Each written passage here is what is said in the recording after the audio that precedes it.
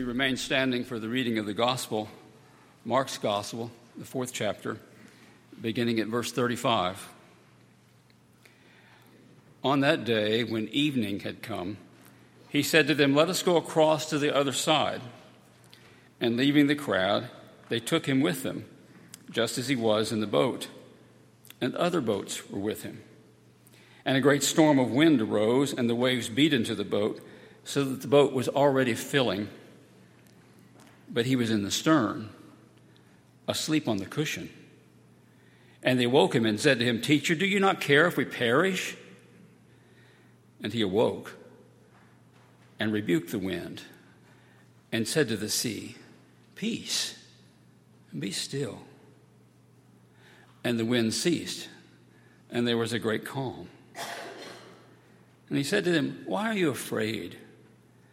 Have you no faith?" And they were filled with awe and said to one another, "Who then is this that even the wind and the sea obey him?" This is the word of the Lord. Thanks be to God. Be seated, please.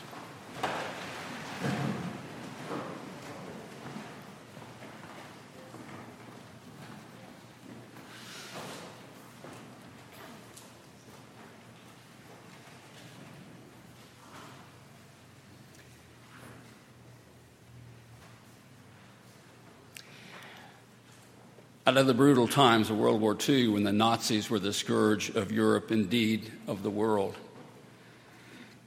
a little girl hid in the attic with her parents, and she kept track of what she thought and felt. It's called the Diary of Anne Frank. That little girl seared the conscience of a world, and she wrote something pertinent to us. As the Nazis had found them and were breaking down the door to the attic, her father said, "For the last 2 years we have lived in fear. Now we can live in hope." The first readers of Mark's Gospel were a people living in fear who desperately needed some hope. They were hiding from Nero's hate.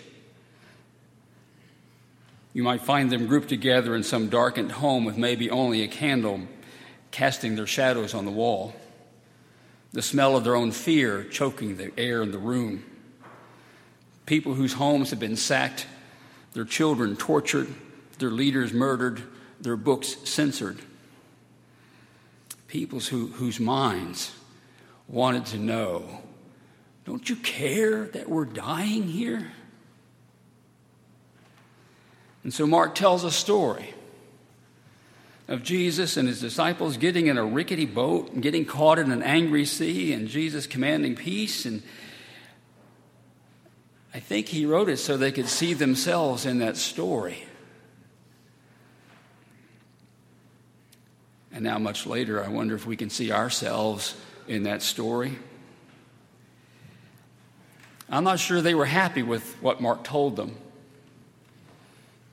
And it'll be up to us to decide if we're happy with Mark telling us the same things. It starts out with this, well, let's go to the other side. It notes that it was after sunset. You don't sail the seas in the dark. I can't imagine how the sailors among them reacted, but I kind of imagine some sailor-like language. Wouldn't it be easier just to stay here? Wait a little longer till tomorrow? Couldn't we just sit here and watch TV tonight? Couldn't I just stick with the theology I know? Well, I know it's not enough. I know it's inadequate, but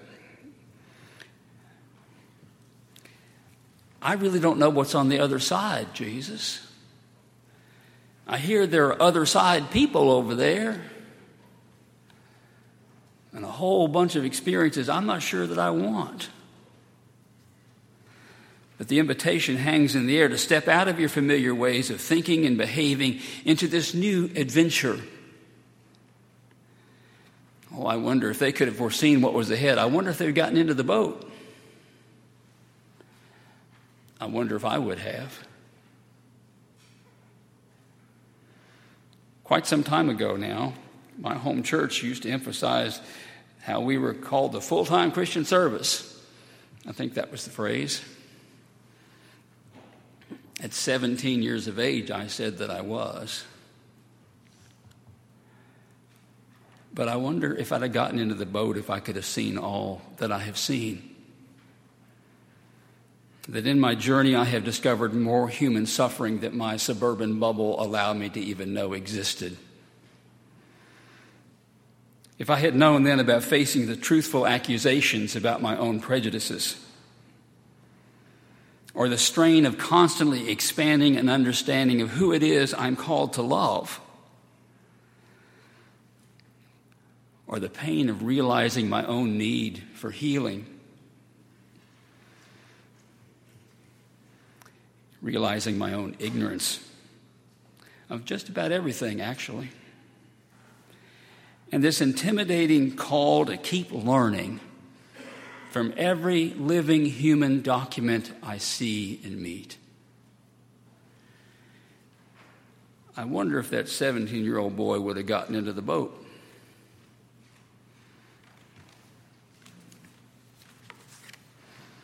Once on the other side, they meet different people. It starts with a wild man screaming in a graveyard. There's a sad sight of a woman debilitated by chronic illness. The wrenching sight of a dying child. The challenge to feed a hungry crowd. With what? And it was the life of being crowded around by sick and desperate people everywhere. And always facing their own inadequacy, their own inability to make a difference, their own prejudices, the limits of their own thinking, the limits of their own hearts. And yet somewhere in there, sensing, getting it. This is why I've come into the world. This is what God calls me to. This is what the love of God is about. And the early church went about their mission. But then came the opposition and the persecution and the taunts and the rocks and the arrests and the torture and the fear and the anxiety that dogged every step. They're indeed people tossed about in an angry sea in the dark. And they wondered, does God even care? And Mark's story shows a picture of Jesus asleep on the job. They wake him, and he says, "Peace, be still." And there is a great calm.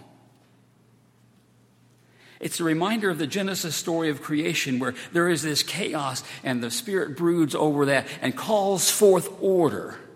A reminder of their heritage, a reminder of the Spirit. It calls forth order in their lives. It helps them to see that love and forgiveness is the way. It's a reminder. But in that calm, there are questions. Why are you afraid? Have you no faith? For crying out loud, are these questions you ask people you just saved from drowning? Is it what we say to people suffering persecution? People tormented by doubt? And yet, what if I ask myself those questions? Why am I afraid? Have I no faith? In May, I retired after 25 years of hospice work, working with the dying. It stripped something from me, the luxury of denial. And every birthday is a reminder, and every pain a prediction. And I am afraid because in our national scene we are losing our way as a people. When officials say "wah wah" to a Down syndrome 10-year-old who happens to be part of an immigrant family. And I am afraid When TV commentators say, well, hey, the children at our border, they're not our children. They're not from Idaho or Montana.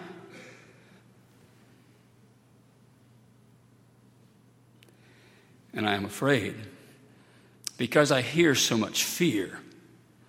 People afraid of losing their place economically.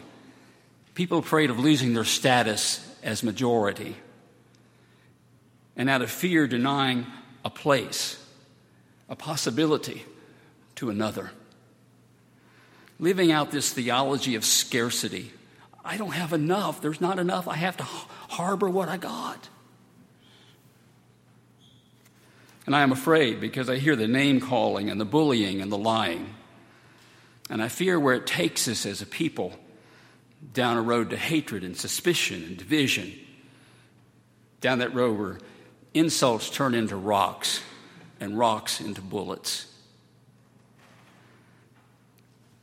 I am afraid because the powerful quote the Bible to justify their evil, as did previous generations justifying slavery. And I am afraid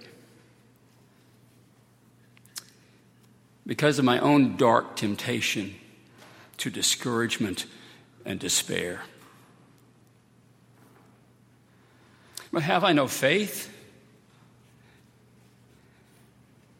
Have I no faith if I'm less committed to love and kindness because things are harsh and ugly? Have I no faith if I stop speaking truth because the powerful lie?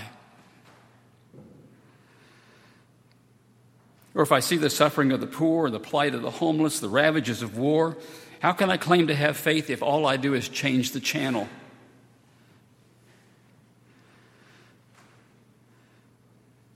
Have I no faith when living by faith calls me to sacrifice or puts me at risk? And I choose a plush pew and a few bucks in the plate. And if I'm silent when a human being is abused and degraded and dehumanized, where is my claim to being a follower of Jesus, the one who proclaimed good news to the poor and the recovering of sight to the blind, the setting at liberty those who are oppressed? Tough questions and tough times. But they get to the very heart of who we are. I think they did that to Mark's readers too. And they're asked in this story of a miracle. When I was growing up, we didn't ask those questions. We just focused on the miracle. Jesus calms all of our seas.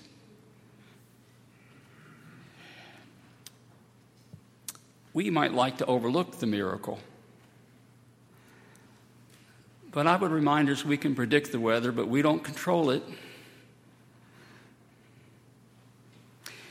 In Leif Inger's book, Peace Like a River, there's a character, Reuben Land, who says this: people fear miracles because they fear being changed. Though ignoring them will change you also. For people tossed about in the angry sea of Nero's persecution, here is the picture of the one who can do what Nero cannot. The miracle says the ultimate power belongs to God. Don't let the storms, don't let the fears change who you are. The miracle changes us with its call to courage. Ignoring it changes us too. It leaves us back on the other side of the sea in fear and without hope. I recently had a conversation with a person I think of great faith, a lifetime of service in very difficult places. And now, multiple health concerns, major health concerns, worries for loved ones. And they said, I want to pray for a miracle meaning to be well. And then paused and hesitated and let that pass and said, but I guess what I really want to know is if everything will be okay. Mark's story here is about everything being in the hands of God ultimately. But it is not an exemption from risk or from suffering, but is a call to follow Jesus come what may, to love even in the difficult times, maybe especially in those times. Amen.